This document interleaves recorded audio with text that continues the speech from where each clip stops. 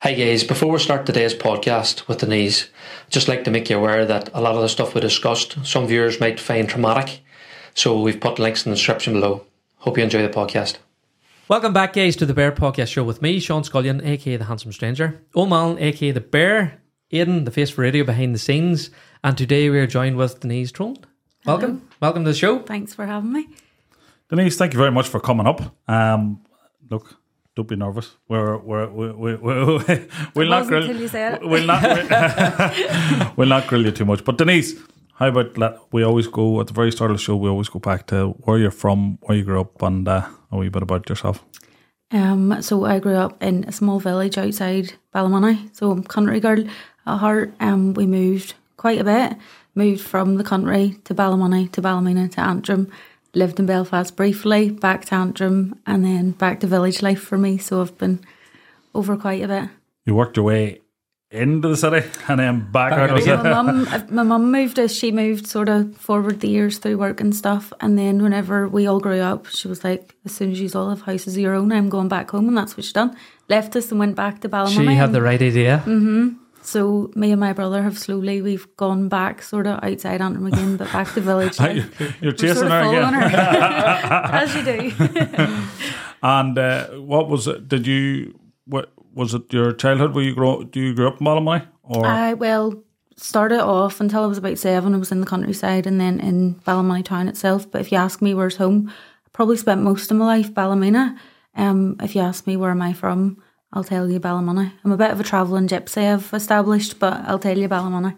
The accent's mellow for Ballymoney, hey? That's because I've been everywhere. I don't even have an accent. Well, you're saying about Ballymoney, so we actually chatted beforehand, so that must have been where your love for bikes come from, motorbikes? Absolutely. Motorbikes in the head, it's a family thing. I think it's impossible to grow up where I grew up. My family are all from a wee small place that doesn't even have a shop. It's called Bushside, sometimes Clintyfinnan, and that's where Joey and Robert, Joey Dunlop, lived across the road from my granny whenever she was young, so it's impossible not to be involved. But you were saying no road bikes? Road bikes, no love road bikes. I haven't got one, not allowed one. My mum is absolutely forbidding it. But you're into motocross? Motocross. We do a wee bit of just whatever we can. I think if you offered me a go on a bike. Do you ride motocross? No, well, I've had a go, but I'm not very good. We ended up with injury the last time, and I was over at the TD recently, and a boy said to me, do you want to go in the back of Ducati Panigale? And I was like, oh, aye. And my brother was like, absolutely not. I was ready for just jumping on the back. No. Sean's in his element here. Look, he loves his bikes. Love bikes. Love motorbikes. I had to get rid of all mine because I was going to get killed on one, to be honest. So we spoke about it. So I had race bikes, and then I had to tone it all down. So I got a Harley, thinking it would slow me down a bit. Do you think you'll ever go back? No. This is Sean's midlife crisis, the Harley. Do you think so? This was his compromise. I'm a family man now. So a Harley. But I still like a motorbike. And then he rocks up with a Harley. And it deafens you. Do you know what? Road racing's dangerous, but more people die on a fishing boat a year and climbing mountains than they do on a race bike. And that's statistically correct. Right. I'm going to stop you because I've had this conversation before. Per person, per doing it, and fishing boat is one of the most dangerous environments in the world. So it's a very thing. I get these guys on the bikes because we've been up to the races and we were doing a bit of the media work up in there, and I see the psyche. It's more religion. When you get to speak to them, it's you take that away from them and that closed circuit, they're going to go and do that. They need that. That's the part of them, and they're well aware, which I couldn't understand. They're so aware of the risks, and it's nearly like that's what feeds in to that level of risk is there, and they were like, they're more alive, and their families have come to terms. Their families are there, but I sometimes just when they justify the figures, it's a highly dangerous sport. There's no two ways about it. But I remember one of them, I think it was one of the writers turned around and says, "Sure, look at the amount of people that get injured playing rugby player, but there's 25,000 times more people playing that." So it's the statistics. But Sean had to get rid of the bikes because you want to see the way Sean would ride these things. Mad. No fear. No sense. It sounds very, very morbid, and I think anybody in the race community, like it's a massive family, real big family, but I think everybody will agree, if you were to pass away on a motorbike, I think I'd be more content living life knowing I was either speeding, flying along in a car or a bike or whatever, than if I died of an illness. I would be absolutely content. And I always say that to my mum. If I'm ever involved in an accident, some sort of high-speed collision, some sort of doing something I enjoy, just be content knowing. It's wild morbid, isn't it? But that is weird. And I think anybody that I know has ever got on a bike, raced a bike, even just been a part of that atmosphere, they're like, if I die on a bike, I'll have been doing what I love. And that is not a cliche thing to say, and we don't say that for the crack. Like, that is hand on heart, the gospel. And mine was the opposite. Mine was like, I am getting rid of the bikes because I'm going to be killed on one. I think I'd rather be killed on a bike than taken by an illness or taken by another person or having my life robbed from me doing something I didn't particularly want. Strange way to look at it. In my head, I'm like, geez, that's mental. It's so hard to compute the rationale of bike racers and things, but I get it. You don't set out wanting to die, but if that was to happen, you'd rather go that way than any other way because it's the love of your life. Mm-hmm. Well, Sean, you happy there? Sean loves to talk about his bikes. Bikes are covered. And there's no point. He can't talk to me about bikes because the last bike I was on was a push bike and I near died.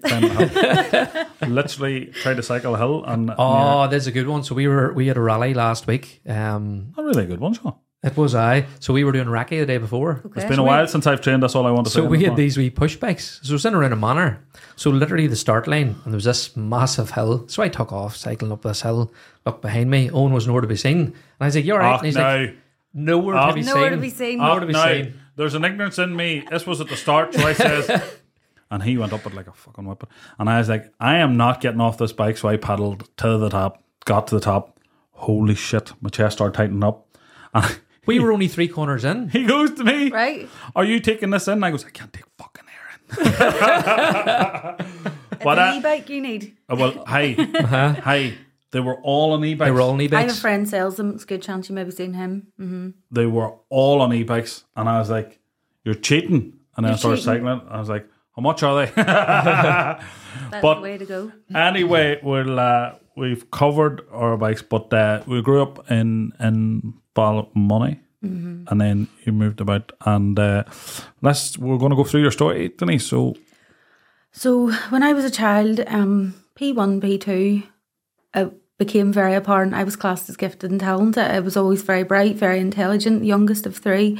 And my mum had 3 of us close together. There was my brother, sister, then me, and we were all 1 year apart, so primary 1, 2 and 3.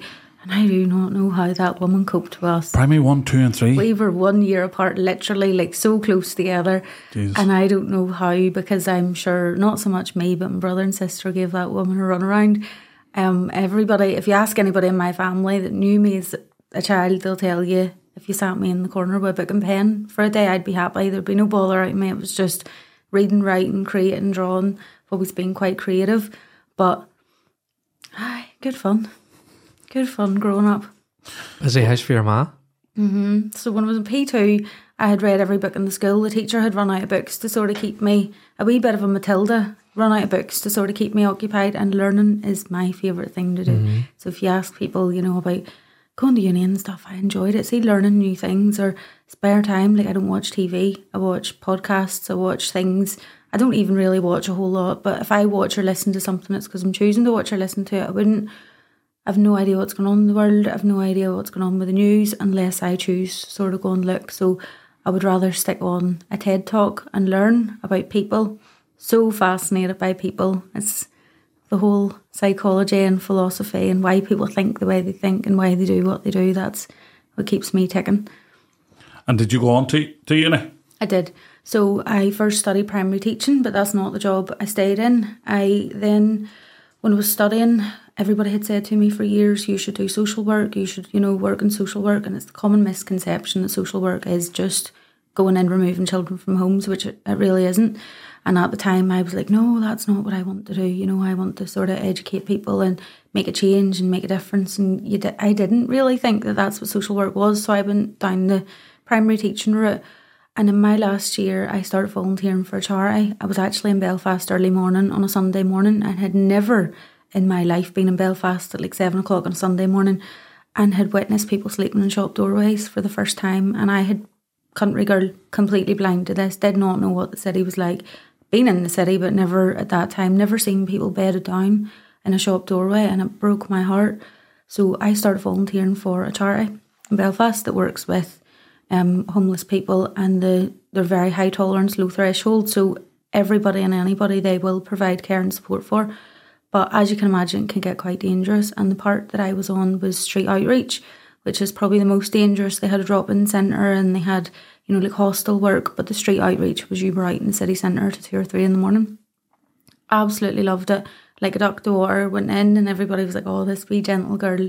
And I learned so much about myself that I was really, really good in crisis. Something kicked off, any crisis situation, and I was always the calmest person. Still am, calmest person in the room, good at negotiating, just really good at building a rapport with people and calming stuff down. So then I amalgamated the two, always wanted to work with kids, knew that like kids is where sort of my love is for children, and I don't like children going through trauma, and I don't like the thought of that, and I like the idea of being able to fix and help and prevent any sort of further harm. So I just amalgamated the two, sort of the crisis with children, and I've ended up in a job that I'm in now, so I love them. Enjoying it? Mm-hmm. It must have been, you're saying that, when was that? When 2018, 2017, 2018. Because I have been following a lot there recently, and we're from a country town, Kirkstown's country town. Yep. You don't see homeless in Kirkstown. It doesn't mean to say there's not, and people might say a thing, but I mean, it's one main street, so you will know, and maybe once or twice, but I mean, it's not a common occurrence. No. But Belfast at the minute, we were speaking to John Gardy, who busks in Belfast, and he says, in this new drug, they're like zombies. Mm-hmm. Yeah. And it's got so bad. But in 2018, like, I know it was bad then. I was just trying to get an idea of when. And how long do you still work with Charlie, or? I don't. I went on to do my own job, and I'm not in Belfast at all anymore. But there was, back then, there was heroin, and then there was another drug that went into the heroin, and that was 20 times stronger, and it was killing people. And I think we had 6 deaths of people known to use our service over that winter, like over that Christmas period alone. It was horrible. They're dying literally in the street, aren't they? Yeah, so we would have had a drug called naloxone, and you would inject them into the top of their thigh if somebody was in a heroin overdose, and that became like a normal part of my job, was injecting somebody with naloxone to take them out. It reverses the effects of what the chemical's doing in your brain, and it only works with opiates, it'll only work with heroin. So somebody was what you would call goofing out, where they're completely unconscious to what's going on around them, and that their breathing's going and they're overdosing, like they're dying, they're slowly dying, and we would inject them with naloxone, and it is an absolute miracle drug. Like, they bounce up with this feeling of, it's like adrenaline just goes through them and they're back to life. And I don't think I ever gave myself as much credit for how many lives were saved. Now I sit back and I think, at the time, you don't realise you're saving lives. There's people maybe trying to jump off the West Link Bridge, and you're like rugby tackling them to the ground, and it's just constant, people with mental health issues, drug addictions. And I look back and I think, like, how many lives were saved, and that keeps me going the rest of my life. Like, I know there's nothing that I could ever do that was bad that could undo all the good that was done. I think whenever you're in it and you're treating it as a job, you don't think about what you're actually doing. You're so proactive, because you're just there. Yeah. You're like, this is my job to do.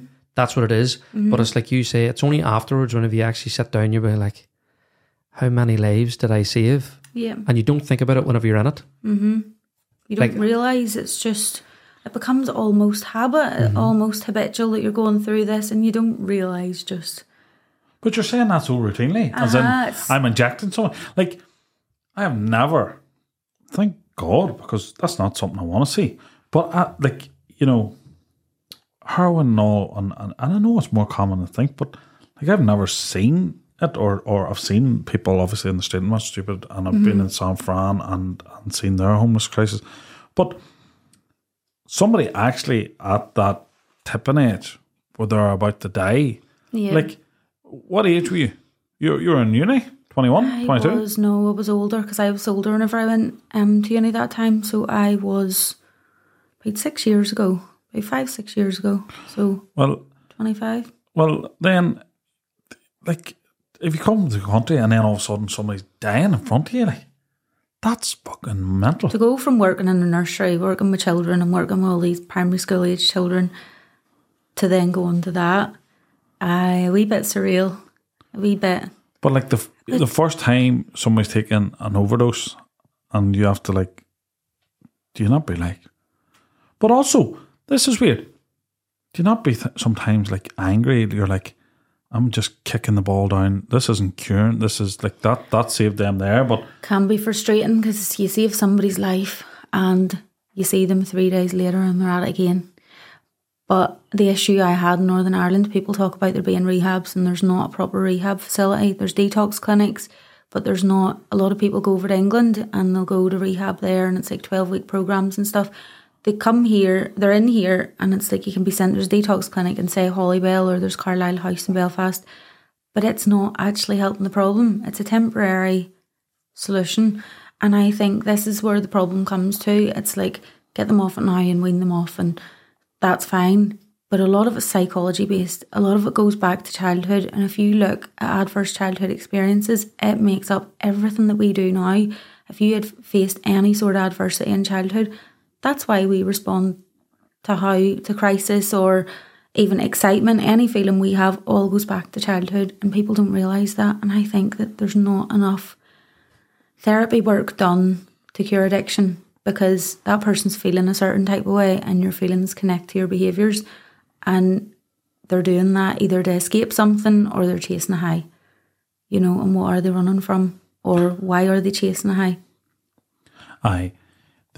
They're masking what the real issue is. Mm-hmm. So addressing the drug use, it's only covering for what's the underlying issue. Mm-hmm. There's a common thing in the government don't address and set this up for, and I know this is going to sound awful, they'll die off. Yeah. That problem will die away because it won't continue to stay. It grows, mm-hmm. and they think this, and it's like, you want to see, I know in Belfast how bad it is, and it's mm-hmm. getting to serious levels. We don't even have a functioning government. So, but in America, it's becoming a proper epidemic, mm-hmm. and especially in San Francisco. Yep. The city is just collapsing with the problem of drug abuse and homelessness, and it's becoming like that here now. But there was, I can't remember who done the talk on it, and there was like, the government don't address these things for the simple reason is they're dying off. They die with the problem. Yeah.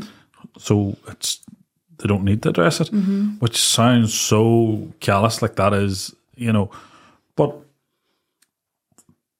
you're bound to have seen some awful, like you put yourself, horrific. Like a young girl in the middle of that's it's dangerous on its own. Mm-hmm. I had situations where there's a lot, it's just crisis, and people running about at 2 o'clock and 3 o'clock in the morning is going to be dangerous anyway. Belfast city centre. Now, some people choose to bed down in a shop doorway because the police do constant drive-bys, they're under CCTV. It's extremely busy at that. Like, it's surprising how busy a place can be in the dead of the night. So some people feel safe, but then you have the people that stay out and they wouldn't take a hostel bed if you offered it to them, and it's social. And it's really difficult to get people to understand that some people are homeless by choice. And people say to me, what do you mean by choice? And I'm like, they're choosing to stay out in the streets because it's a way of life for them, or it's socially, or they're tapping, they're getting money or whatever. But some people choose to stay out. But we would have had people running about, and at that time of night, there's drugs on board, there's violence, a lot of stuff going on. And I remember one night there was a fight, and it was 2 service users. And we're there sort of, you don't try to get involved too much, but you're there and you're trying to sort of negotiate. You can't like physically intervene because we weren't trained for that in that job. You were never expected to. But I had a boy threatening, he pulled out a needle and he threatened to, he was like, I'll pin you. He's like, I've hepatitis C and I'll pin you. And he absolutely meant it because we had his records, and I knew that he had hepatitis, he was positive, and he was threatening then to jab me with a used needle. And I was like, at what point, you know, like, I'm here sort of trying to help you. And a lot of that's quite disheartening. Yeah. It can be disheartening because you are there to help them, and trying to explain to somebody, I am only trying to help you. Or when you hit them with a naloxone, in the leg. Sometimes it takes 1, sometimes 2, and you do this and they get the burst of adrenaline. I'd say more often than not, they bounce up and they want to hit you. You've taken them out of their buzz, you've taken them out of that feeling, and they don't like the feeling of adrenaline because that to them is panic, and that's unsafe, and that's not what they want. And they bounce up even though you've just saved their life, and the first thing they want to do is spark you out. That's difficult. That's something that you just sort of have to accept. Fuck. Being threatened. Hepatitis C. Like, there's only so much you can expect of somebody, but like, Jesus, the self-destructive nature of that is, like, even for to say that, you know, when you're trying to help, like, that's, at that point, I you know, you're better than me because I would have been. I think it takes a certain type of people to do that type of job, if that makes sense. Yeah. Like, me, I'd be like, fuck them. You know, I'm here to help you. Yeah. If you don't want my help, well then screw you. You're not the police. You're not going to stick them in a cell, or you're not going to do anything to them. You're not the paramilitaries. You're not going to take them for a beating. Like, you're there genuinely to help them find somewhere to stay and stop the conflict and stop whatever's going on. And do you ever get, there has to be compassion fatigue there, that you're trying and somebody you'd hoped for just goes further down the rabbit hole, or they die, or and you're just like, fuck am I doing here? We have something, what we call in my line of work is vicarious trauma, and that's where somebody else experiences something but you go through the emotions with them. And when you're in any sort of caregiving job or any situation with somebody and they're going through something, you're going through it with them, and sometimes you get burnout, and it's really hard, it's really difficult not to take your job home with you. You do experience it. People say you walk out the door and you shut off, and sometimes you do, and sometimes the good outweighs the bad, and you think of how all the benefits of doing what you're doing and how many lives you saved and how many bad things you've prevented. But sometimes it does catch up with you, and you are losing sleep, and you are thinking, could I have done better? And see that second guessing yourself, that's something that is really, really difficult. If somebody dies or something happens, you think, what if I was on shift that night? Could I talk to them? Could I have prevented them from taking their own life? Could I have prevented them, you know? But you can't live like that either. You can't sort of think, hindsight is a terrible thing. And I tell everybody, try not to look back and think what could have done different, because you will never, ever, ever change what has happened. You can only change the outcome. You can only change the future, never the past. As a caregiver, you get extra days. It's important to have self-care. Like you're saying that. It's important to make sure 100% that you're okay, because I'm massive about that now. I wasn't always, but now I've learned it all starts with self. And then you've moved away from Belfast. So you were working with the charity. How long did you work with that charity? A couple of years. Just enough. It would. That's what I was saying about the compassion fatigue. It would anger you, because like there's nothing, like, you know, who's helping there? There's nothing. But you moved away, and then you went on to change your profession. Did you move back? Did you move back out of Belfast? I didn't live in Belfast at the time. Right. I still lived in Antrim and travelled to Belfast. I do quite a lot of travelling about the country just for work and stuff. So driving's never been an issue. But I was back in Antrim, and then that's where I met somebody. I had just left that job and I met somebody, and previous to that, while I was working there, I was with my ex who I'd been with. Like, we'd known each other since we were kids. Now we're very, very good friends now. But we had quite a turbulent ending to our relationship, and it wasn't great. We just outgrew each other, and I was going through uni and going through and working 2 jobs, and he was working a job. But I always joke that I outgrew him. He was still into the partying and stuff, and I wanted the boring, settled life. Just let's make things better. Let's get a better house and a better car, and always moving on. So our relationship end was not great. It was really bad, quite turbulent, and my self-esteem was probably on the floor. So I met a boy at that time, and he done the whole, oh, you're the most clever girl I've ever met, you are the kindest girl I've ever met, and very, very, very early on love bombed me. And I only know that now, but at the time I was like, he absolutely adores me, and I've gone from somebody who didn't appreciate and didn't know anything about me, and I now know that he studied me to figure out what I wanted in life, and he apparently wanted all the same things. And anything I said about my life, he was mirroring everything I said, and he was mirroring my personality traits. And I was like, he is the kindest boy in the world. And he was always like very for children, like something I'm so passionate about is children not suffering abuse, trauma, harm, anything. And he was always the same. And if he saw somebody telling the child off in the street, I remember there was a boy and he's been really rough with their child, and we were out shopping in Belfast, and he like confronted him in public because he was like, don't you dare speak to, I don't care if it's your son or not, like don't be speaking to your child like that. And I remember always thinking like, you're such a lovely person, your heart is really in the right place. Time went on and the cracks were showing, and I had to constantly show him my phone. And I remember like 2 months in, and I was on a family holiday, and my ex was there because it had been booked like 2 years previous. And I remember I only knew this boy for 2 months, and he couldn't get in touch with me. One day I was lying by the pool, as you do, relaxing on holiday, and it was a family holiday. My family was there, my ex's family were there, and all the kids. It was like there was a whole pile of us.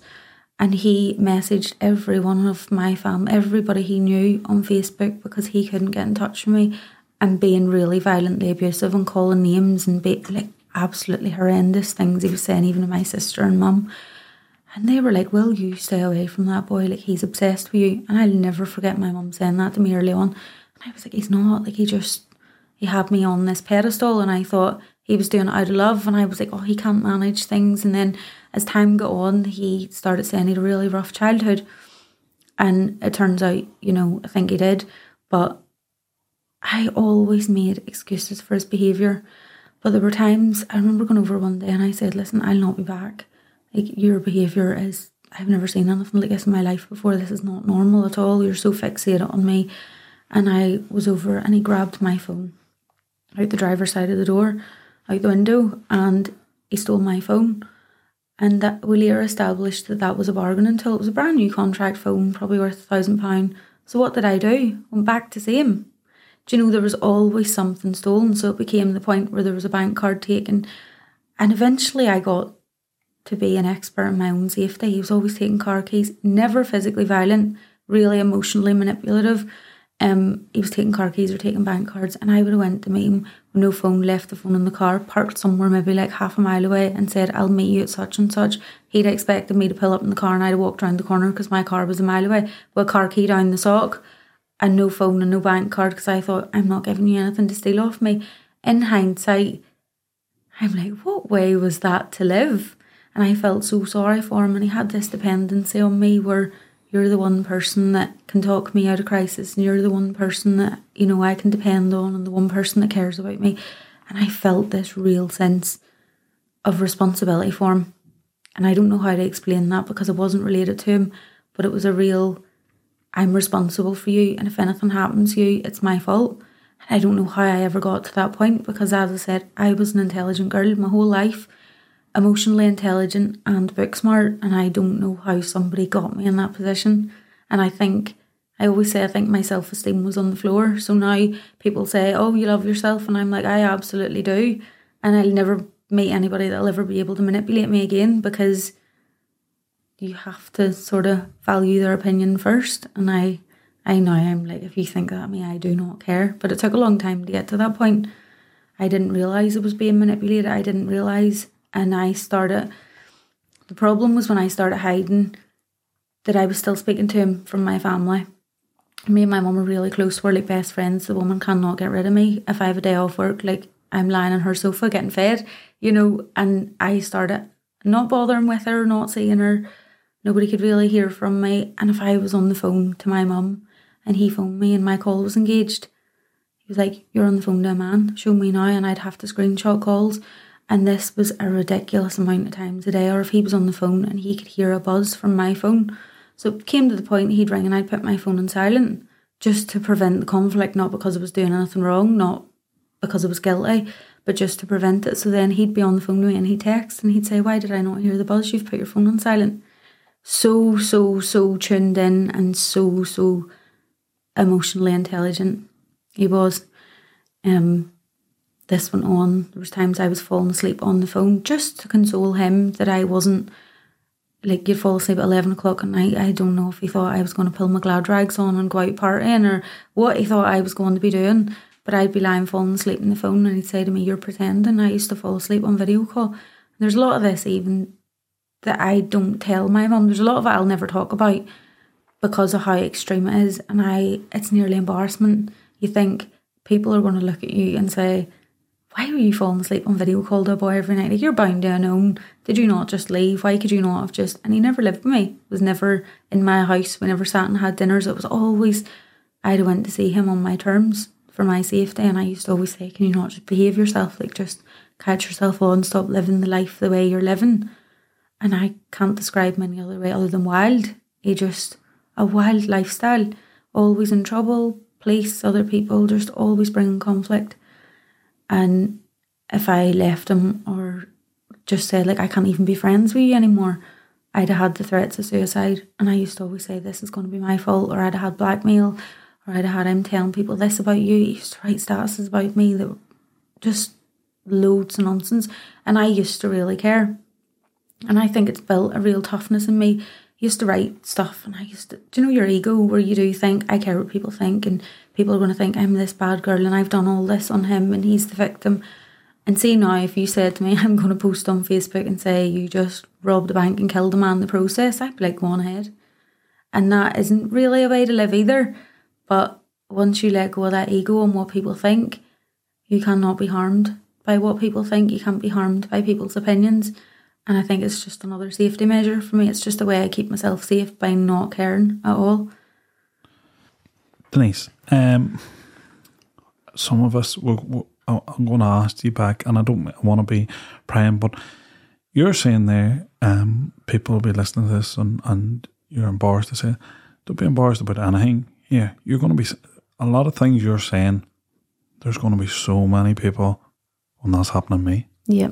That happened to me. Yeah. Or I'm going through this. Mm-hmm. This isn't a one-off. This is, you're the only person ever, and oh, how did this happen to me? There's so many people. You made a term there, and I want to ask you at the very start, love bomb. That's like where it's compliments and, just... Absolutely shower you with affection, but... Were you just out of your relationship then? Mm-hmm. 2 months out of it. Low? Mm-hmm. Okay. Self-esteem was on the floor, and that is when it happens. And I have learned now, it's not anything you're doing wrong. It's they seek out people who have a kind nature, who have a caring nature, a bit of weakness. And you imagine, for example, there's 2 women in a bar and a man goes up and he's like, "Oh, I'll buy you a drink and you're beautiful," and showers her with compliments, and say she's like, "Absolutely not, I buy my own drinks, thank you." And that's maybe a woman with boundaries who's like, "I'll not be easily sort of convinced." And then sitting beside her could be a woman whose self-esteem's maybe a bit low. And it's taken me a long time to learn this. Self-esteem's maybe a bit low, and she's like, "Oh, I've never had somebody call me that," or "I've just got out of a relationship and my partner didn't call me that," or "Here's somebody who does really like me. What if this person's really like connected to me?" And start telling you earlier on, and you're like, "Yeah, okay." And it's boundaries from day one, and they realise a weakness in people from the first minute of meeting them. They're predatory in nature. Absolutely. But even as you said, mirroring your same belief, as in kids, family, settling down, if somebody's on the same page as you, you obviously have a tighter bond there. You feel you have a tighter bond. So if somebody's reassuring you on everything, what you want, well, then you're going to feel closer to that person. He did say that to me at the start. It was, we have this special bond, we have this connection. And somebody tells you that, you believe them. Psychologically, that is one of the first ways to get somebody to fall in love with you. It's a psychological fact, is by telling them, "I love you and you love me." And the person's brain starts to believe it. And it isn't love, it's tactics. It is tactics and it's manipulation to get what they want. We have this special connection, and it probably wasn't even. It was just their mirroring your behaviour, and you think it's magical. It's a very, very... And we're talking about this as you look back. Obviously, at the time, you were not aware that your self-esteem was low. You obviously know how you were feeling. You weren't aware that they were doing this. But also, something that, from what I understand of this, and now it's hard. It's hard for me and Sean here, because I would like to think we are 10 monsters. It's hard sitting here, but from what we know is the behaviour is collecting information at the start. Find out what it is. You wanted kids. You wanted this comfort. finds out that information first and then relays it as that's what he wants. They absolutely study you and mirror it, and that's the only way I can describe it. So, this, when you were talking about the holiday, Jesus, I would say you were nervous about going on that holiday with the dynamics, God. Let alone before I was this. Dreading it, and it's just because it had been booked like a long time previous, and I was like, we'll go and everybody will enjoy it. And I took myself up. There was a couple of houses, but I took myself to the top floor of the house that I was in, and left. Like, my ex was downstairs and my mum was in a room downstairs and stuff, and I took myself to the furthest, although I still do that anyway. I'm a wee bit of I like my own space, but I reassured him, and I spent a lot of that holiday in an upstairs house. There was like a balcony in the upstairs, and I spent a lot of my holiday there, away for 10 days, and you're segregating yourself to please somebody who's not even in the same country as you. But 2 months, like, I suppose it was an intense. The start was, I take it, you've seen each other a lot. Not really. A lot of it was blackmail early on, and I don't know why I even still stayed then, because he would have rung jobs on me. He would have phoned I changed places of employment a couple of times, and he rung places and would have made allegations against me. And I'm ringing your nursery now. And I was like, you can't ring a children's day nursery. You what? He rung your place of work? He would have. To make up stories about you? He's done that, I think, 3 times in 3 years. He done that to make up allegations about me. And I was really terrified, because then he was like, and I'm getting a solicitor. And I don't know what he was ever going to actually get a solicitor to do on me, because I didn't do anything, but it was, I have my solicitors building a case against you. I remember this period of time where I was really, really afraid to do anything or be seen anywhere or on social media in case I was portrayed in some bad way. And I don't know what he was threatening me with, but there was always something. He obviously established some fear that you had, that this was the career you wanted to build, and that by saying these things would harm that. Mm-hmm. So he obviously established somewhere that he could scare you. Yeah. But I can't. What the fuck? He rang, you're working in a crash, and he rang up, what sort of allegations? I shouldn't be working with children, and basically just said that I was dangerous.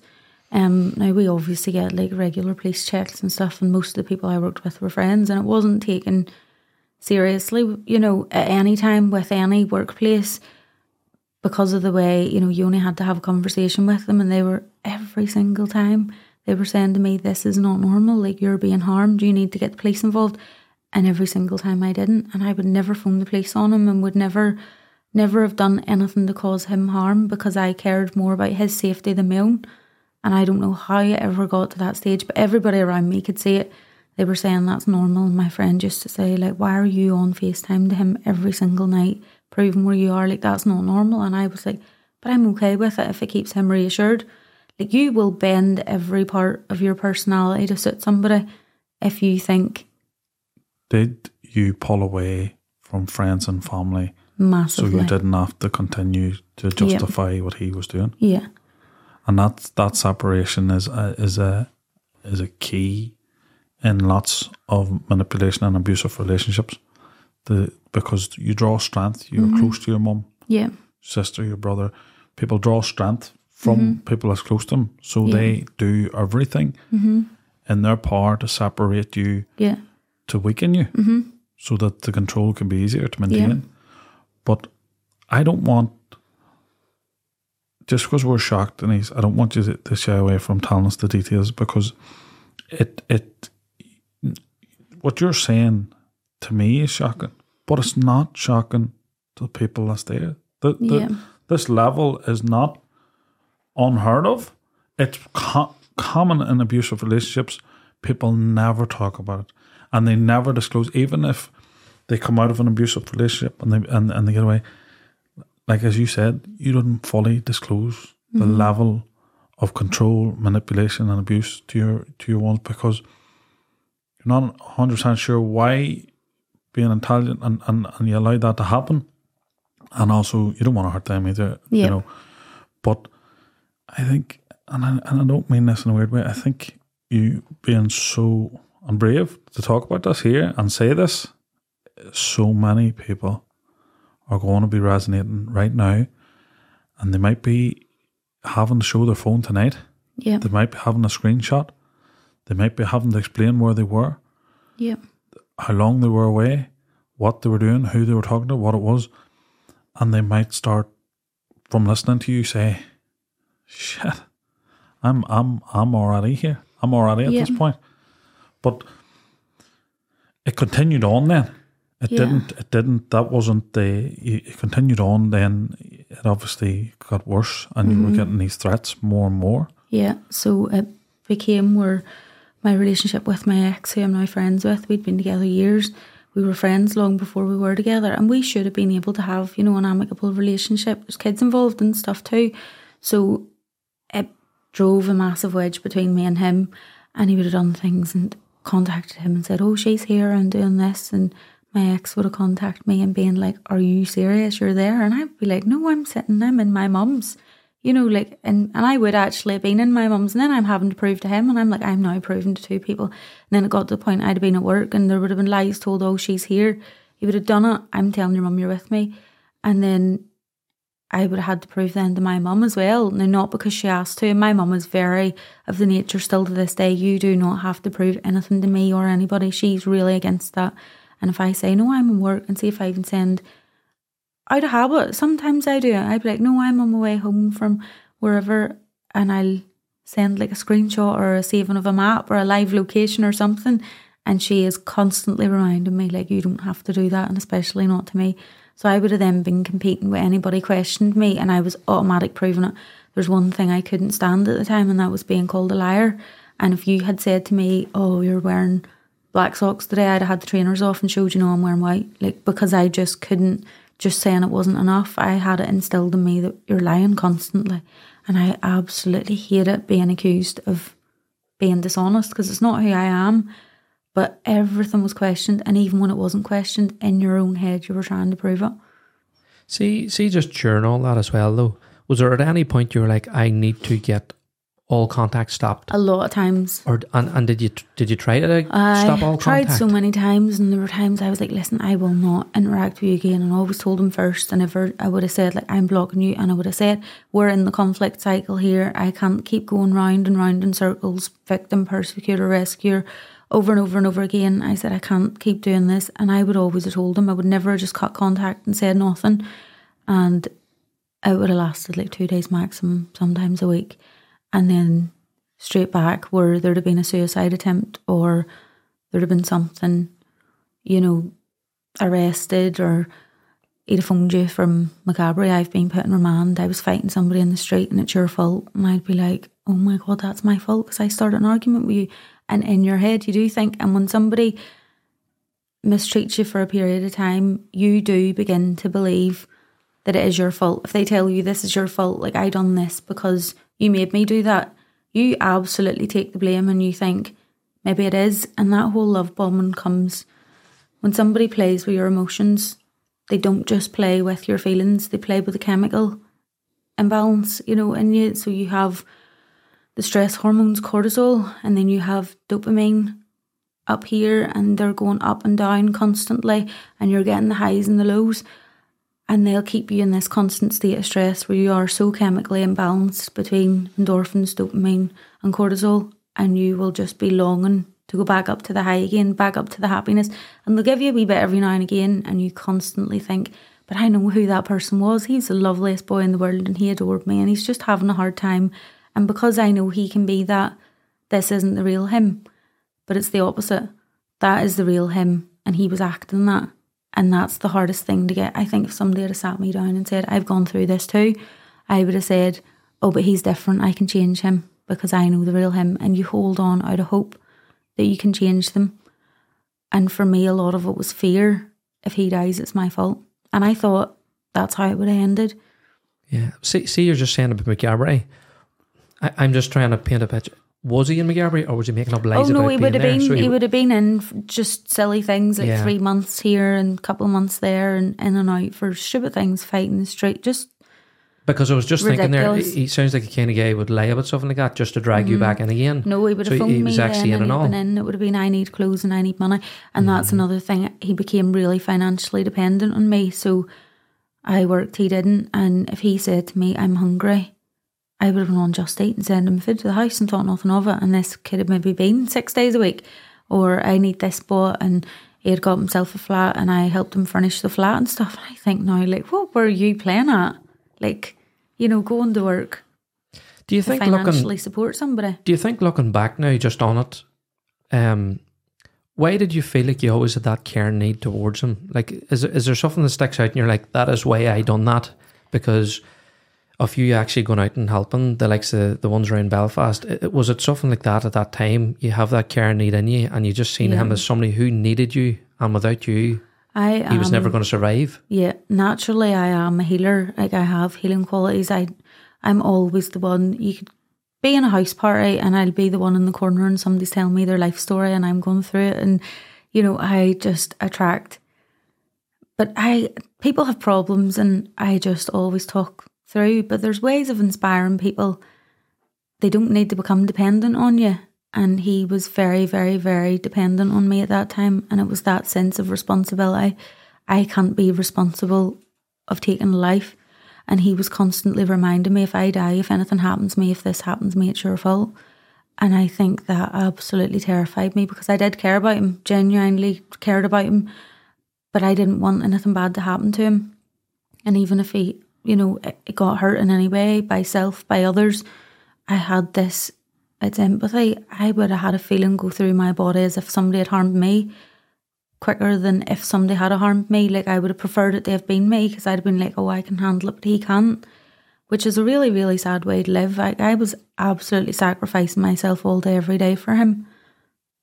But Denise, are you one of these people that see the good in every person and think that everyone, because you mind, there's traits you're saying there, and it reminds me very much, like I would have an argument with my wife. She's a counsellor as well, and she sees the good in everyone, and she was involved in projects with rehabilitating prisoners and all, and she would see the good in everyone and think, you know, everyone, and if, as you're saying, like, feeling their pain, but there's a self-sacrificing part of you when you do that, because there's not good in everyone, and I don't mean that there is good in everyone, but not everyone can be helped.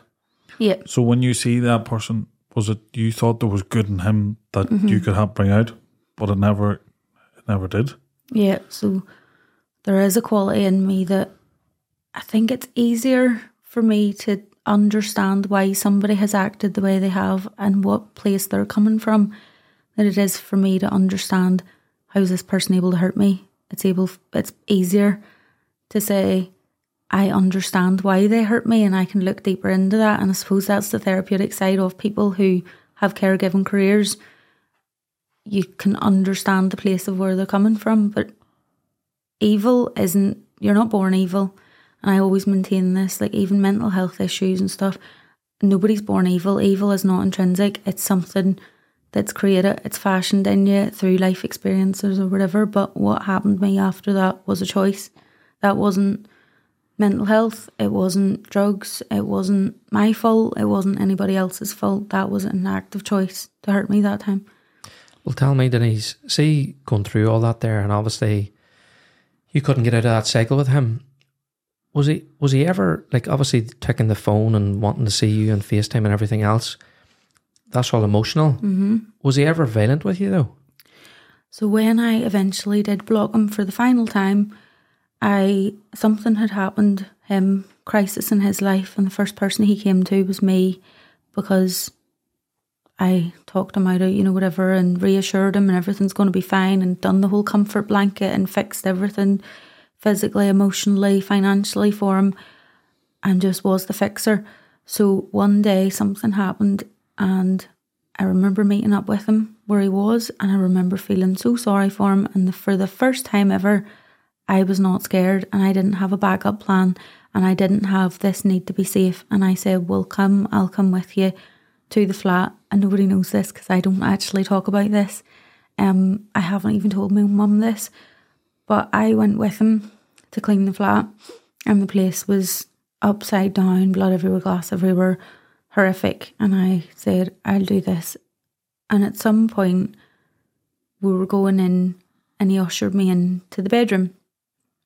And when he went into the bedroom, the demeanour changed, and he closed the door. And he was like, you're not fucking getting out now.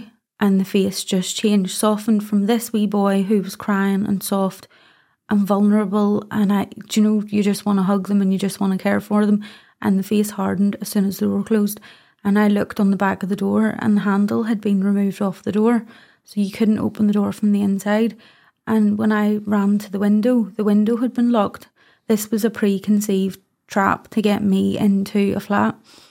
So I had fallen hook, line and sinker, and I remember thinking, oh my God, how are we going to get out of here? And I shouted and I screamed, and he punched me so hard in the nose for the first time, really, really hard in the face. And I remember it wasn't pain, it was pins and needles, it was like nerve pain, it was tingling down my face. And I looked at him and he was like, now you're going to watch me kill myself. And he started to put coat hangers, wire coat hangers, and he was doing them in the wardrobe, and he was absolutely adamant that I was going to say, you've watched me suffer, he was like, I'm going to see you suffer. And he wanted, I don't know if he was going to take his life, or I don't know if he wanted to scare me. And I remember hugging him and begging and pleading, using humour, using every tactic I ever had in crisis for people who I wasn't emotionally attached to. And I used every tactic I had ever learned on every training course. And he crumpled on the floor and started crying. And whatever I had said had worked, and he softened and was like, I love you so much, and all this. And I was like, right, we'll come out and we'll get a drink of water. I was like, I feel like I'm going to faint. And we went out to get a drink of water, and I had a cardigan on, and I remember just taking off. I was assessing, am I going to get to that front door quick enough? There was a hallway. I remember thinking, am I going to get to that front door quick enough before he grabs me? And I had like a long cardigan, and I took off, and he grabbed it off me, and I had on like a wee like crop top, I wouldn't probably wear in public.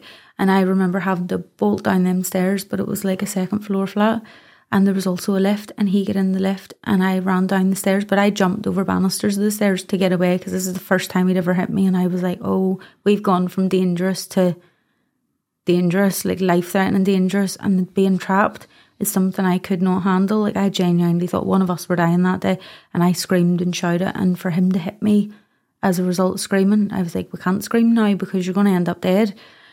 And it's whatever I could do to stay alive. So I ran down the stairs, don't know how I got out the door in time, don't even know how I got down the stairs. I'll never forget the bruises over my body the next day. And I sprinted through the town to get back to where my car was, and was like, what the hell just happened? I remember the lift beeping, but the downstairs door for the communal area for the flats, it was electronic as well. So you pushed a button and had to wait for the door coming open. And I heard the lift beeping, and I was like, he's beating me down here in the lift before I get out this door. But I bolted, and I was like, never again. And that was that. And I said to my mum, like, I'm coming to stay with you for a couple of weeks. Like, I can't, be near him or whatever. And that was that. I changed phone numbers, and I absolutely meant that. And then a while later, long enough time later, randomly one day I had been out with friends, and we'd had a lovely wee day and walked kids around, the gardens, Castle Gardens in Antrim. And I remember driving home, and I got home about 7 o'clock. And about 7:30, I was on Snapchat to my wee stepbrother, having a conversation. Everything was fine, and I had just sliced a pizza downstairs, had made a frozen pizza.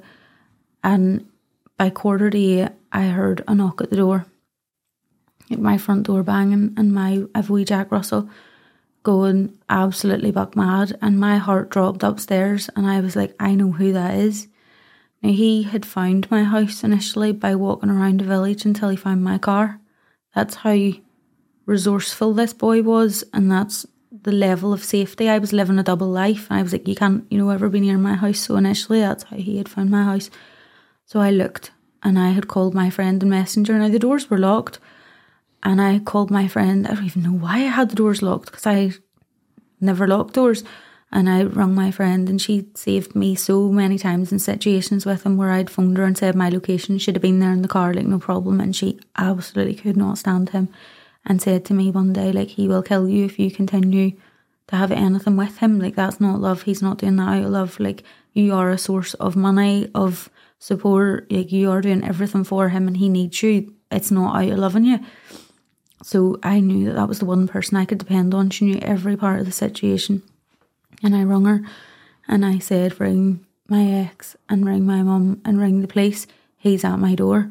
And she was like, I'm on my way. And she must have done the whole phone call and everybody. He shouted through the door to me, will you come and talk to me? I have a taxi waiting outside.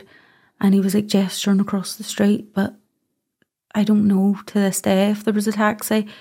A few months previous, I had actually rang every taxi company in that town that he had moved into to tell them, because it was near enough to me, and I had rang them to tell them if somebody from that address or that street asks to come to this village, don't let them, because I would be at risk.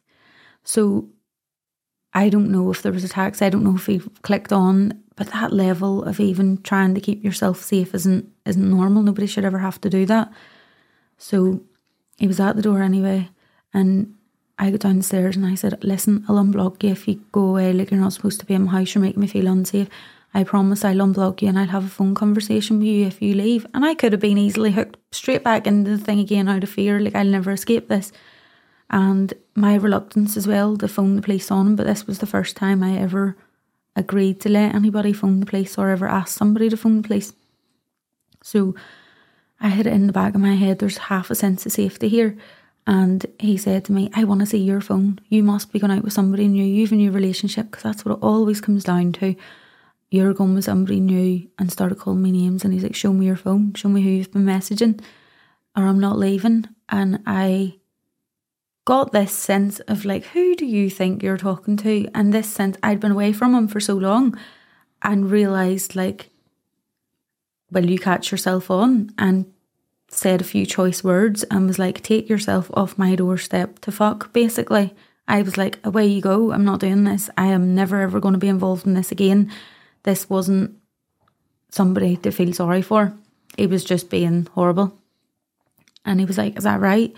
And he lifted something at my front door, which I now know to be, do you know, a stone, like a big boulder, and it's got the house number painted on it. He had lifted that and he'd run round the back of my house and straight through the patio doors. Smashed straight through, came flying up the hall. It was like something out of the Terminator, the way he came through the door. And I was fumbling for the car keys that were on the side table in the hall. So I tried to get the keys in my hand. He ripped them out of my hand and instantly grabbed me by the hair and trailed me down the hall. But the hall was covered in glass. It was tile floor from the front door to the back door. So the place was just slippy glass all over the show. The place was an absolute mess. The dog was going hysterical. It was just chaos. And he lifted the knife from the kitchen that I'd sliced the pizza with and instantly struck me in the back of the head here. So he's immediate, like no hesitation, no thoughts, no nothing. Started calling the usual, you're a whore, you're a scumbag, you've done this and me, you've done this, you've messed up my life. I hadn't done anything other than remove myself from his life to keep myself safe, and I tried to keep reiterating that to him. So I had an email, and I was saying to him at this point, didn't even scream, didn't even feel the pain. Just the first thought in my head was, you silly wee girl, you stupid wee girl. And I thought, like, when people talk about your life flashing before your eyes and your death experience, it does. And I thought about everybody in my family. I thought about my neighbours. I thought about the amount of people it would have affected. I had myself wrote off dead and buried. I was like, this is the day I die. And I should have kept myself safer, and blamed like myself in an instant. There was probably about 20 seconds gone by and I had like 30 years of thoughts fly through my head. And I thought about every child I worked with, every young person, my own kids, my own family, my own everybody. And I thought how much this was going to affect everybody, the whole wider community. And typical me was thinking of everybody else. But I said to him, listen, I'm losing blood here. It was a massive, massive stab wound to the back of my head. And I said, I reached over as calm as anything to the cooker and grabbed the tea towel that was hung in the cooker. And I started holding it to the back of my head. And I said to him, listen, nobody knows this has happened. Like, I could have slipped and fell. And I was losing, like, the tea towel had filled up and I had to get a second one and the blood rate was extreme. And I said to him, if you leave now, the police won't know, the hospital won't know, like, nobody needs to know that this happened. And he was like, you think I'm fucking stupid? And was swearing, and he was like, where's my phone? And he had dropped his phone on the back doorstep on the way in.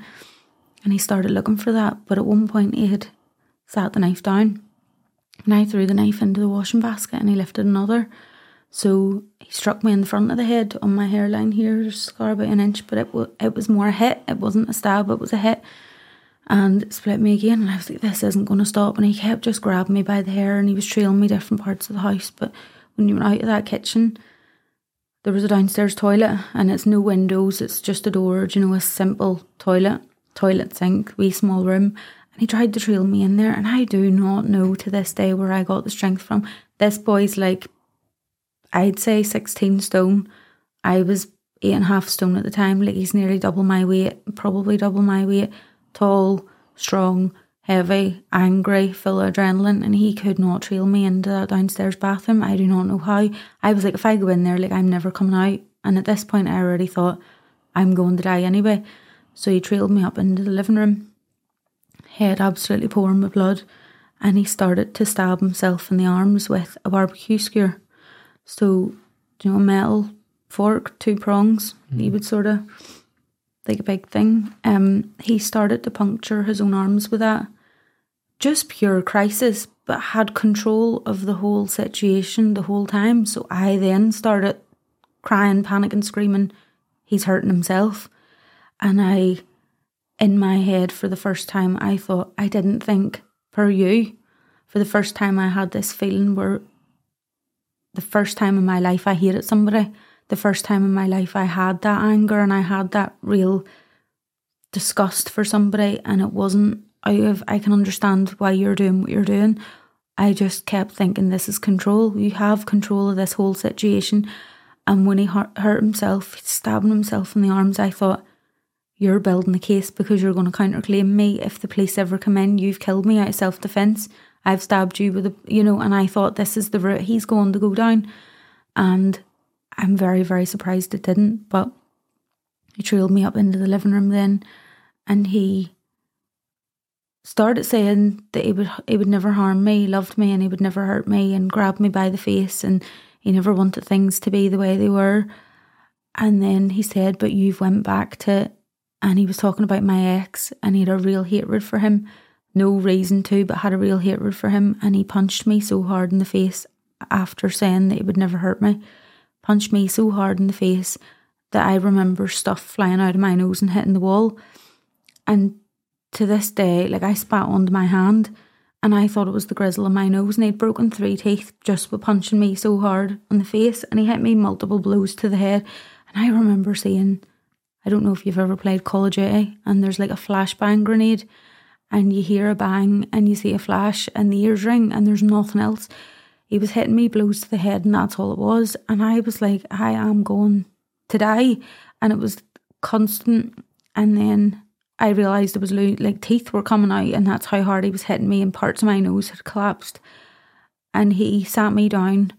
I heard a voice outside and I heard Denise, and it was my friend that I had phoned. It was her boyfriend, and I like recognised the voice, and I was like, somebody's here. Thank God for this. Like, even if I die, he's getting caught. You know, that he's not getting off with it. Like, somebody is here. Like, the call wasn't ignored. And he sat me down behind the living room door, and he was drifting in a calm and chaos. But at this point, he became more calm, and he was like, you sit behind that door, and whenever they come in, if you think that you can move quicker than I can to get out that door, this is going in your neck. And it was the barbecue skewer. He was still holding the 2-pronged fork. So the dog was barking and barking and barking and barking, and she hadn't left my side the whole time, and she was sliced in bits. I don't know if it was glass or if she had been injured. Still to this day, I don't know. She's just covered, and the blood was everywhere. And because she was barking so loud, it was stressing him out, and we would call that a setting condition, something that makes a situation, and it could be a room being too warm, it could be noise. It just makes people reach crisis way quicker. And she was barking, and it was obviously really stressing them, which is part of the reason I still hadn't screamed. I still hadn't shouted for help. I didn't raise my voice. I think because I knew that the last time I'd done this, he had punched me so hard for it. So I was like, I'm not doing anything. I'm not playing into his hands. I'm not putting a foot wrong. I was negotiating with him, and again cracking jokes with him, and he stabbed me in the leg with a barbecue skewer because the dog was barking, and said, will you shut that fucking dog up? So then he told me to sit behind the living room door. He used my phone to phone 999 and said, I have a hostage situation here. And they asked who he was, and he hung the phone up like he wouldn't tell them who it was or the address or the details, and they phoned back. I was really confident in the fact that my phone's registered. Police know my address, you know, they're bound to, like, with work and stuff, and the phone's registered to me. The police will definitely know that that's coming from me. So even if my friend hadn't phoned the police, like, they'll know now. So it was just constant reassurance. And they rang back, and whenever they said, what hostage do you have? I think he actually gave the address, but when they asked who the hostage was, he looked me dead in the eye and said, Bin Laden, and nearly laughed. And I was like, is this a joke to you? I was like, what are you trying to achieve? And he said something about a negotiator coming. And I was like, we aren't in a film. This isn't the movies. This isn't a bit of fun. This isn't a bit of crack, a bit of a laugh. Like, what are you actually, why are you even thinking that this is in any way amusing or humorous or whatever was going on? And I got frustrated at this point, and I said, like, what is your goal? What are you trying to achieve? And I say that with everybody in life. Like, people do things, and I'm like, what is that going to achieve? Like, what is the goal here? How can we work towards the goal? And I said, what is the goal? And he didn't have a goal. He wanted a negotiator. He was like, tell them to send a negotiator. And I was like, to negotiate what? Just really, really farcical behaviour. And I know people on substances. Like, I know if you had a pint of beer and you had a conversation with me, I'd know. Like, I just naturally pick up. I know if somebody's under the influence of drugs, anything. And that boy was stone cold sober and not under the influence when he came to my door that night. So then he told me to sit behind the living room door because we created this hostage situation. And at this point I was going along and I was biding time, and I was thinking, nearest police station to me. And in my head I'm calculating like how safe I am. And I sat with myself behind the door. So if somebody tells you to block a door, your body position naturally tells you to sit with your knees up to your chest. And this was me cooperating, not keeping myself safe, but you sit, that's your strongest position to be. And he said, do you think I'm fucking stupid? Put your feet out flat. Now, the living room was carpeted, so if somebody had pushed the door from the other side that I was sitting against, I'd have just slid across the floor. None of this made sense. So because I'd sat with my knees up, he thought I was making an idiot out of him in some sort of way. I do not know. And he pushed my legs down flat and stabbed me in the other knee for sitting the wrong way. And I was like, this isn't even funny. This is like beyond serious. My head was pouring with blood. The pain started coming. I didn't know the damage had been done to my face, body, anything. And I was getting really, really dizzy. And I kept saying to him, like, I'm faint. And I felt like, you are going to lose consciousness here. I do not know how I wasn't exhausted. Do you know when you feel drained and depleted? That's the point I'd got. And from start to finish, I think I was in that house alone with him for 45 minutes. So I seen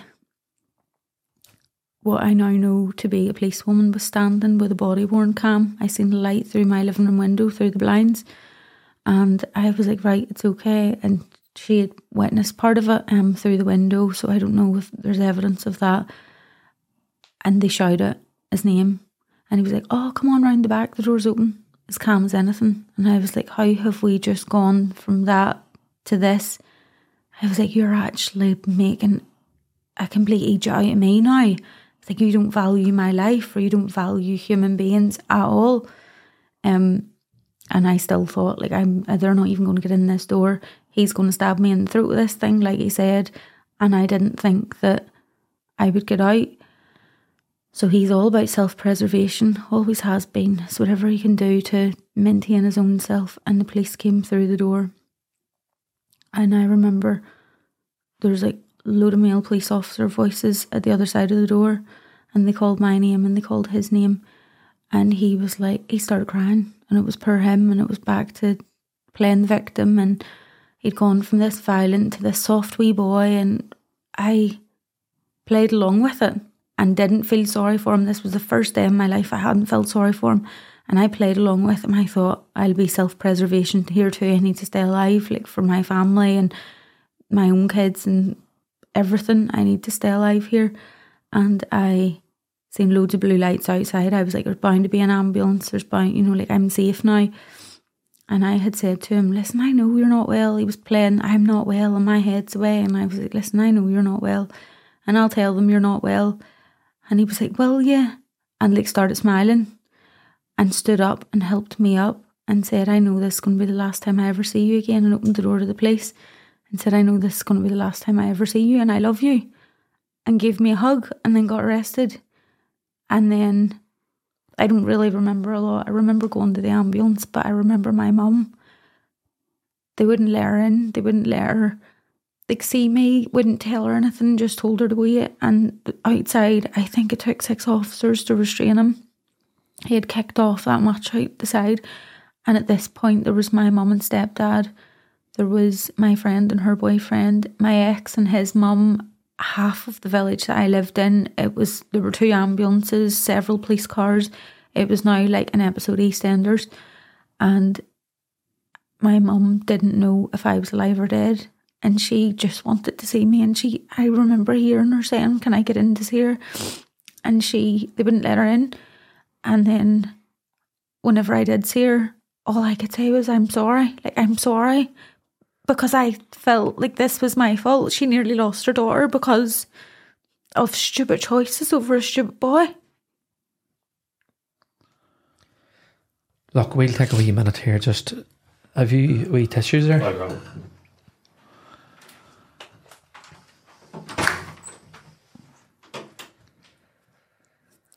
Crying on a podcast. No. You have me crying, so don't worry about it. That was one of the most traumatic things I've ever listened to. And I fucking want to come over and hug you there. It's so hard for us to respond here. We're not trained in this. And it was so horrific to listen to and what you went through. And the weirdest thing to me was you told that story, and obviously then with your mum. Like, I don't even know, and I'm rambling here because it's so traumatic and so hard for me to process this. But the trauma of what just happened, and like, I want to ask you details, but I don't really know whether I can stomach them. I got so angry and sad, and as you were telling that, I could just stick the knife in his throat job, and it was just it's so horrific. And what you endured was absolutely awful. And it's just a first-hand experience of the violence and abuse. And you were telling us when he came in, he stabbed you in the head. And then you endured so many. And I'm sorry if I'm asking you these because I want. The police then obviously have came 45 minutes of absolute hell. When you were obviously away to hospital, and then we'll ask you more of the situation with this man afterwards, but what had happened then? You had went to hospital. I went to hospital, and a few days later I went to hospital and I had to get my head stapled up. I had to get head stapled, x-rays for my nose. So I need reconstructive surgery on my nose. I have a deviated septum, so I can't breathe out one nostril, but I can breathe out the other. I've had to have non-surgical rhinoplasty, which is like injections to reshape your nose to try and straighten it because it was bent. They can't operate on it at the minute because I've lost my sense of smell. So the nose had been hit that hard, and your smell organ's here. The nose has been hit that hard into my smell organ that I suffered damage. And 2 years later I still can't smell. Can't perceive danger, can't enjoy perfumes, there's the funny side, you always think if I lose a sense, I would like it to be my smell, because you think you need your sight and your sound and stuff. But now, a fire could go off in the next room. I have no idea. Gas could leak. No idea. My clutch went in the car last week. Hadn't a clue. Couldn't smell a thing. You know, there's that sense of now, a lot of my sense of safety has been removed just with something as stupid as the sense of smell. There was the cosmetic impact of it. I was like, my whole face is out of shape, which is why the non-surgical rhinoplasty to do in the meantime. I had to get teeth fixed, filled in, you know, like 3 teeth here. I head stapled, loads of wound closures, legs stitched, and I suffered ligament damage in this knee. So it had gone through the collateral ligament, and the stabbing had gone through the ligament to hit the bone, and I couldn't walk. It then affected the muscle. Because I couldn't walk, I wasn't using the muscle, and I ended up with a really skinny leg for weeks. Like, my knee just lost everything. It was back to figuring out, like, walking again, and in my head I was like, this is okay, and played it down. From the second I left hospital, I played it down, and I kept saying to my mum, like, I'm sorry, but it's not that bad. It's not that bad. And the thing that'll stay with me forever is my mum. Like, I have a friend, and I remember we were talking one day, and like something random, World War II or something, and out of the blue he said to me, your mum has went through hell with you. Like, that woman's bound to worry about you. And I know that, like, just randomly out of the blue, and that woman has done nothing but worry about me before and since. I'm going to stop you. You keep making it sound like you done this to your mum, and I can't sit there and listen to you saying that it was you that done this, because you didn't do this. No, and I know that now. You saying sorry for something that you didn't do is mad to me. Yeah. You didn't do this. This is absolutely 100% the doing of that devil. And that's just the end to me. Yeah. And I know psychologically this is a lifetime trauma and stuff you work on. You're well aware. You know more than me. But just sitting there listening to you saying sorry, and that your mum, you didn't put your mum through hell. You didn't do that. And I know you may question the decisions in the lead up to all this. And that's okay for people sitting there be like, well, why did you continue? And why did you why did you meet him? It's abuse. You were abused. You were manipulated. You were coerced. That is what abuse is. Yep. You are a victim. Yep. And you very nearly died. Like, there's some point, and I really hope this here, and you say that when you forget, but I really hope when you speak about that, you do realise that you were the victim. Because that, your mum loves you, obviously, but you got upset about your mum and you're saying sorry going out. That's upsetting to me, because it's almost like you think you don't know your mum. Yeah. There's obviously the build up, and you're like, why didn't I then? And when we cut contact this is there. It too. It's easier to maintain. It's easier to stay on FaceTime than to be frightened of him landing at the door. And I remember even after it happened, I was like, this is what happens when you cut contact with people. And a lot of work I've done since then, a lot of educative work with domestic violence victims and stuff. Like, I have absolutely armed myself with every bit of knowledge and every bit of work I could do to process how this happens. The most dangerous time for a woman is when they leave the abusive partner. It's not when they're living in the same house. It's not when they're sleeping in bed. It's when they leave and they aren't in the same place. He can come at any time. And this could never have been predicted, and it could definitely not have been prevented. Like, this was so random. It was out of the blue. There'd been no lead up to it. He was blocked. It's only whenever I got my phone back from police, they'd seized his evidence. And when I got it back from police, there were like 200 blocked messages in a 24-hour period. You can go in on a Samsung and check messages that have been blocked, and it was drifting in and out of I love you and I hate you, and it was just a pattern. Well, you've obviously reverse studied this and started identifying exactly what it was for what it was. Yep. You know, you spoke of the love bombing, the you know, all the gestures. You now aware and like, that happened to me, that happened to me, that happened to me. Yeah. Like, I know for me then, when you were telling us that, and that was the first point of contact for the police, I know it's easy for people to judge, and they're like, why didn't you contact the police sooner? Why wasn't this why didn't you have an injunction? And I know that's simple for everybody else to make that, and for people outside looking at that, but people listening to this, and I really do think, Denise, and you're so brave that to relive that trauma and tell us, unbelievable, and how strong you are to be here now, and you'll be working through this, and you know that you'll be working through. Yep. But if it's one person that listens to this and are on the early steps of the manipulation and the abuse process and identifies that and says, okay, I need to break this cycle and I need to get help, and just leave. There is people out there, and there's the likes of Women's Aid and places where we can link in, and liaison officers that can help.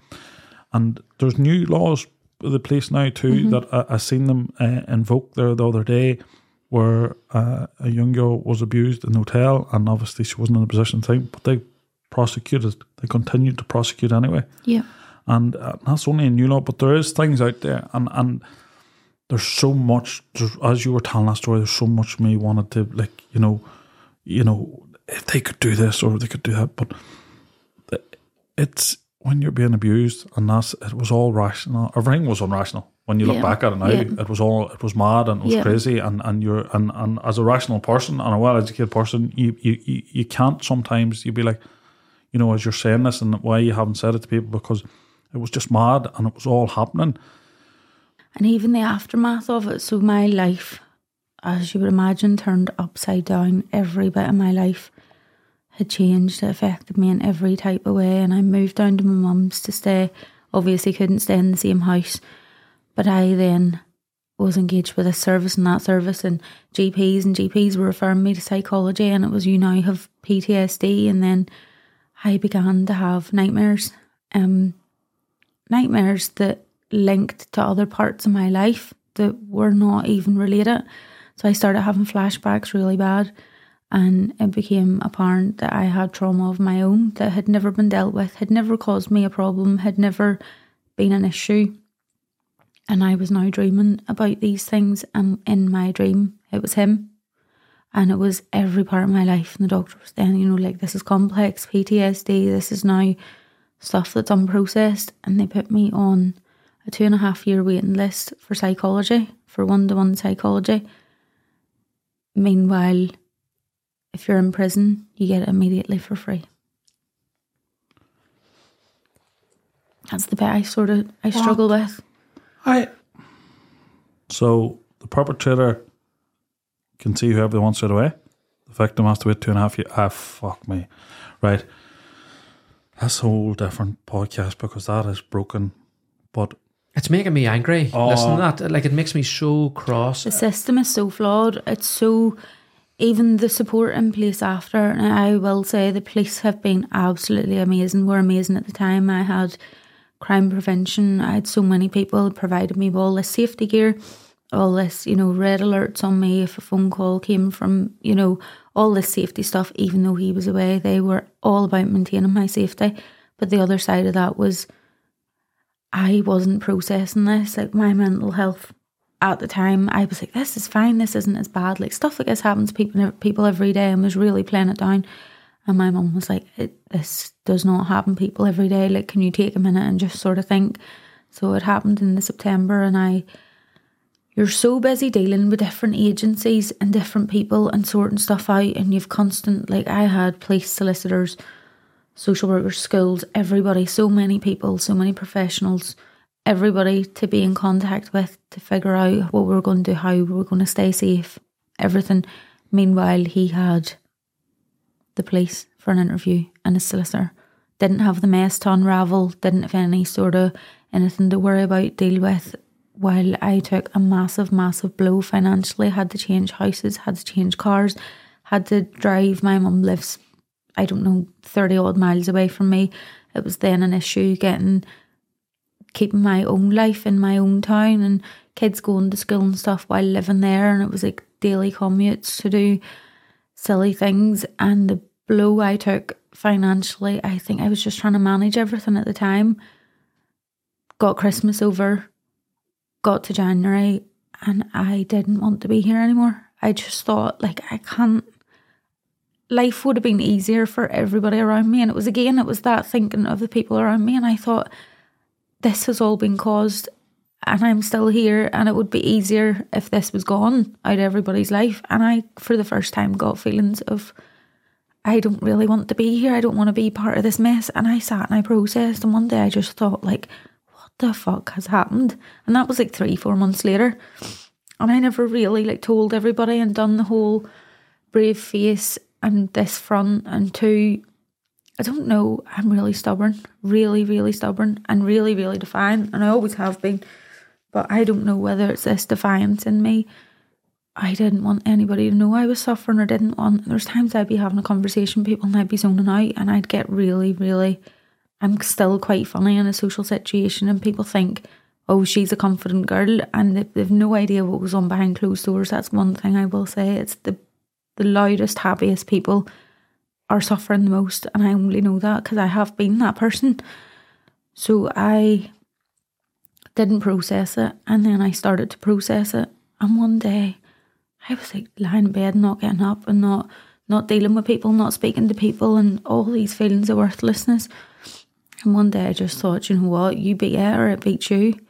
And I thought, I'm either going to grow from this, or I'm going to sit down and take it. Either sit with it or you sit down for it. And I thought, if somebody's tried to take my life, what better revenge than to live it? I thought, why would I let him continue to rob me of my life?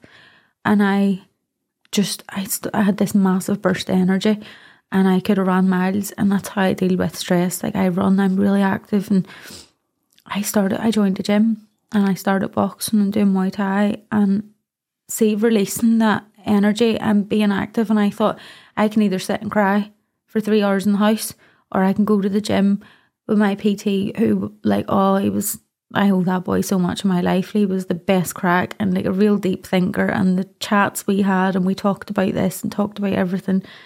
And the mental and the physical gains I got from that. And I had initially started because my leg was like really sore, and I thought, I need to strengthen this leg and I need to learn to sort of work that again. And I ended up just channeling all the hurt, all the pain, everything in a positive way. And I started like writing. I'd be quite creative and like writing poetry and stuff, and drawing and painting and doing all that again. And I think if I can overcome what happened to me and come out of that and say, I'm going to take something positive from this was not a positive experience, but I'm going to turn it into something positive, and I'm going to learn from it, and I'm going to become a better person, and I'm going to improve every aspect of my life. If I can overcome that, anybody can overcome anything. I'm so glad to hear you saying that, you know, that somebody trying to take your life and you're going to harness it, you're going to live your life. Yeah. I'm so glad to hear you saying that there, like it and that's what you're doing now. Yeah. You're taking all that crap and you're like, I'm not going to let that, you know, define you as such. Yeah. You're just going to keep on ploughing on and living your life to the full. Like, no doubt about it, my life has been turned absolutely upside down, and the person who I was, like, I've had to grieve. As hard as it is, I've had to grieve for him. That was somebody I loved and I cared for, and I couldn't explain to my family or friends at the time, like, not that I missed the person, but I had experienced loss from him, and that grieving for somebody that's still alive is a really, really difficult thing. That's harder than grieving for anybody I'd ever lost who had died. It's far more difficult. I was also grieving the loss of myself. I didn't know who I was. I didn't know my personality traits. I went through a stage of thinking, I don't want to care about my appearance because this is what got him in the first place. He saw me, attracted to me, and I thought, I'm not going to look the same. I don't want to, you know, be the same looking girl because I'll just attract another him. I went through a stage of not wanting to be kind, and I thought my personality has kept me in that situation. Like, I can't But it's not me to be anything other than kind, and I will forever devote my life to my life purpose, which is healing others and helping others, and I just don't have it in me to not do that. But I know now boundaries, and givers need to set boundaries because takers never will. And my friend said that to me, and that just resonates every time. Like, somebody that's going to take from you, they'll never set a limit, so you need to set a limit. And you can be a healer and you can be a kind and caring person, but it doesn't need to be with somebody who's going to take from you. You come in today so timid and talking, and you wrote me, you're one of the strongest, bravest people. The grit you have is unbelievable. I definitely, fair play to you, Denise. It's hit me. I'm not even sure what I'm talking about. It's hit me because it's the trauma of it. But you know what's hit me more is how strong of a person you must be. That I'm not saying that you're on our side of it. I think there's so much of that that's still ongoing for you, and there's so much to work through. Yep. But to have that mindset now of I'm going to live my life and I am going to continue, because one thing I would say would, and I'm glad it didn't, for such a caring person to not close that part of them off, because I think that would be the first thing that would be easy to do, is to stop being vulnerable and trying to hurt or help people, because that's how you get hurt. I think it's amazing. I think Denise, for how long ago, sorry, and that's one thing, how long ago was this? How long has this been going on? Just under 2 years. 2 years. That incident. And it's not till you get this trial that you can really put this behind you. Mm-hmm. I hope the judge lets you tell him in the impact that the way you've explained it to us, because there's no fucking judge alive that wouldn't put that bastard away for as long as they can and protect other people. That's a bullet to the head. That's not changing. That's evil personified. That's never changing or never helping. I agree. And I hope it's shown. I hope they get to hear from, or they will get to hear from you. And the fact that you had the strength to stand up to that and not roll over and plead, because look, none of us would have judged you for taking the plea deal and putting an end to this and moving on with your life.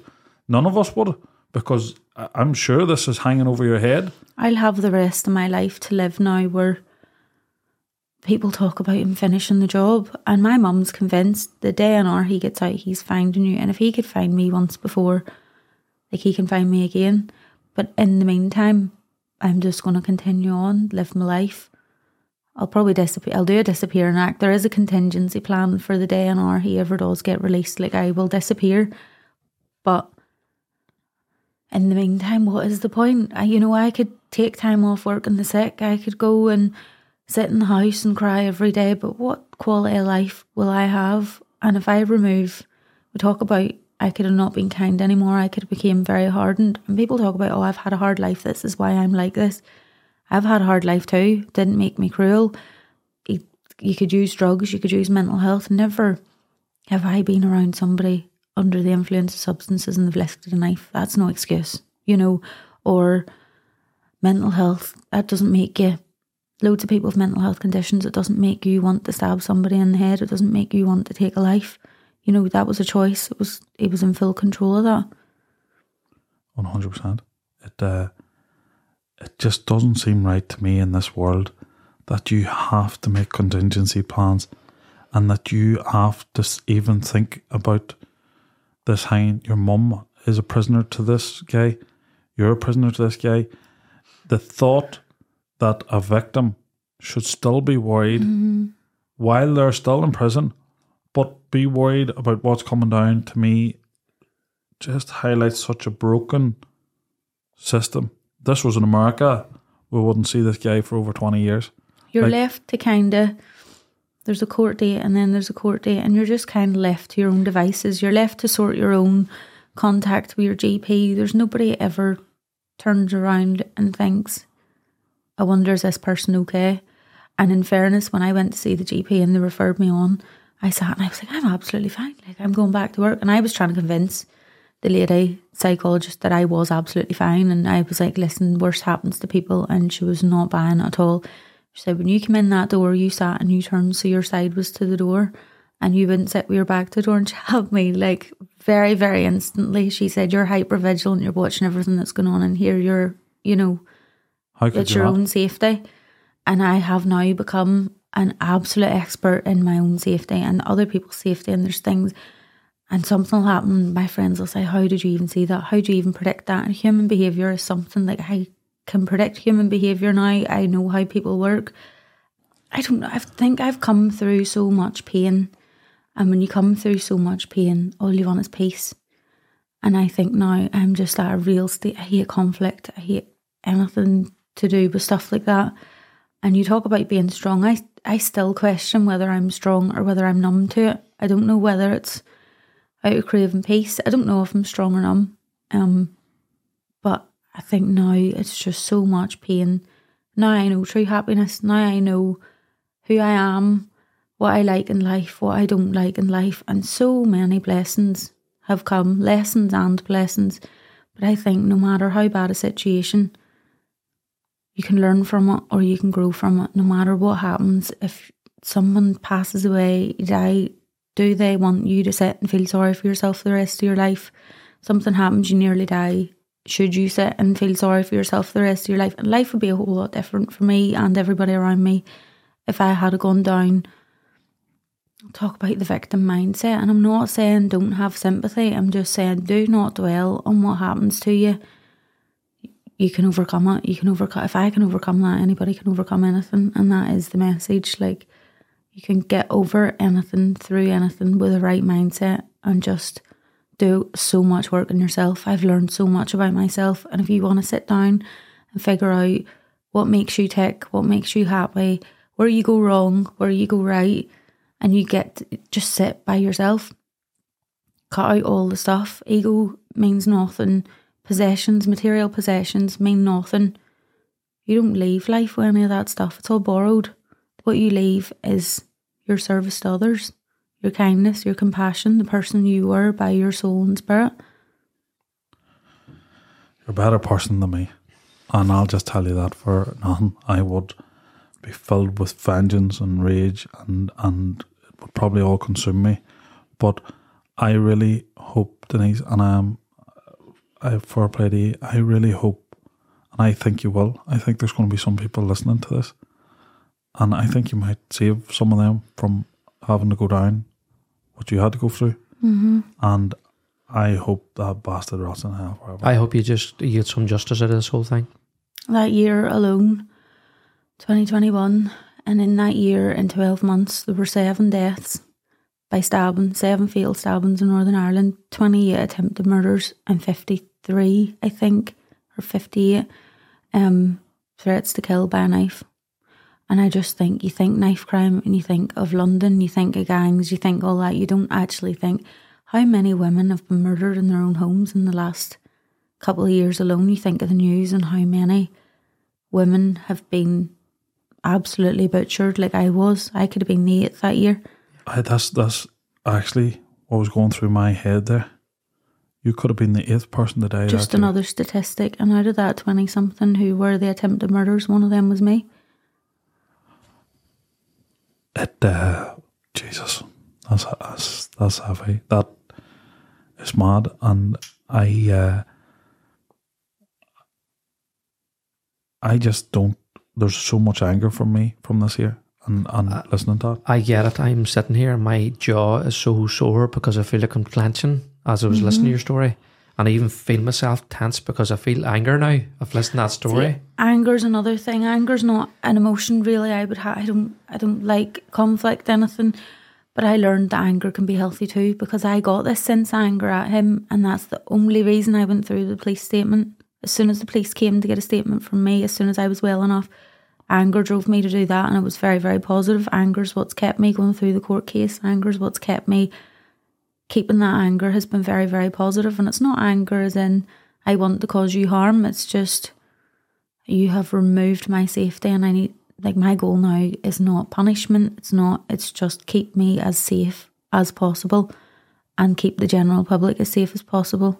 The one thing I would say, and we're not always fair to the police, they loathe these guys, and they do what they can, and they be invested. Yeah. And you will have seen that, I would say.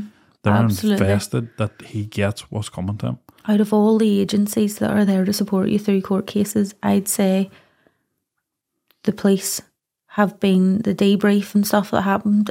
Like after, there's so much they have done for me, you know, to maintain my safety and maintain me even thinking, believing that I'm safe. They've just constantly reassured and been on the phone for court cases and been, you know, and they've looked after me more than any other agency who's maybe put in place to do their job.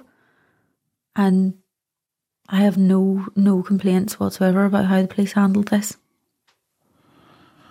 Well, look, I just want to thank you, Denise, for coming up and telling that today. It cannot have been easy to relive that and tell us that. I know it was hard to hear, and it will be very hard for people to listen to. And we probably, after this, me and Sean record a pre-warning for people. Yep. Because it will be traumatic, and it'll be traumatic to people that have suffered abuse. They'll empathise. They'll, as you said, vicariously, they will be in that and back in their trauma with that. Yep. So we probably will do it, but I just want to thank you for coming up. This is what podcasting to me is about. Yeah. Is things that aren't easy for me to sit here and listen to that might help people. Yeah. And that is the plan, to help somebody can listen to this and see and escape something violent, some violent relationship. It doesn't even have to be a boyfriend-girlfriend relationship. It could be a friendship. It could be anything. Because when this happened, I had maintained friendship with him and nothing else for the months leading up to it, and then cut contact. And even if somebody knows they're at the stage of cutting contact, do it in a really safe way, because you have no idea how resourceful somebody can be and how they can find you. Thanks, Denise. Denise, thank you very much. Thank you. That was mental.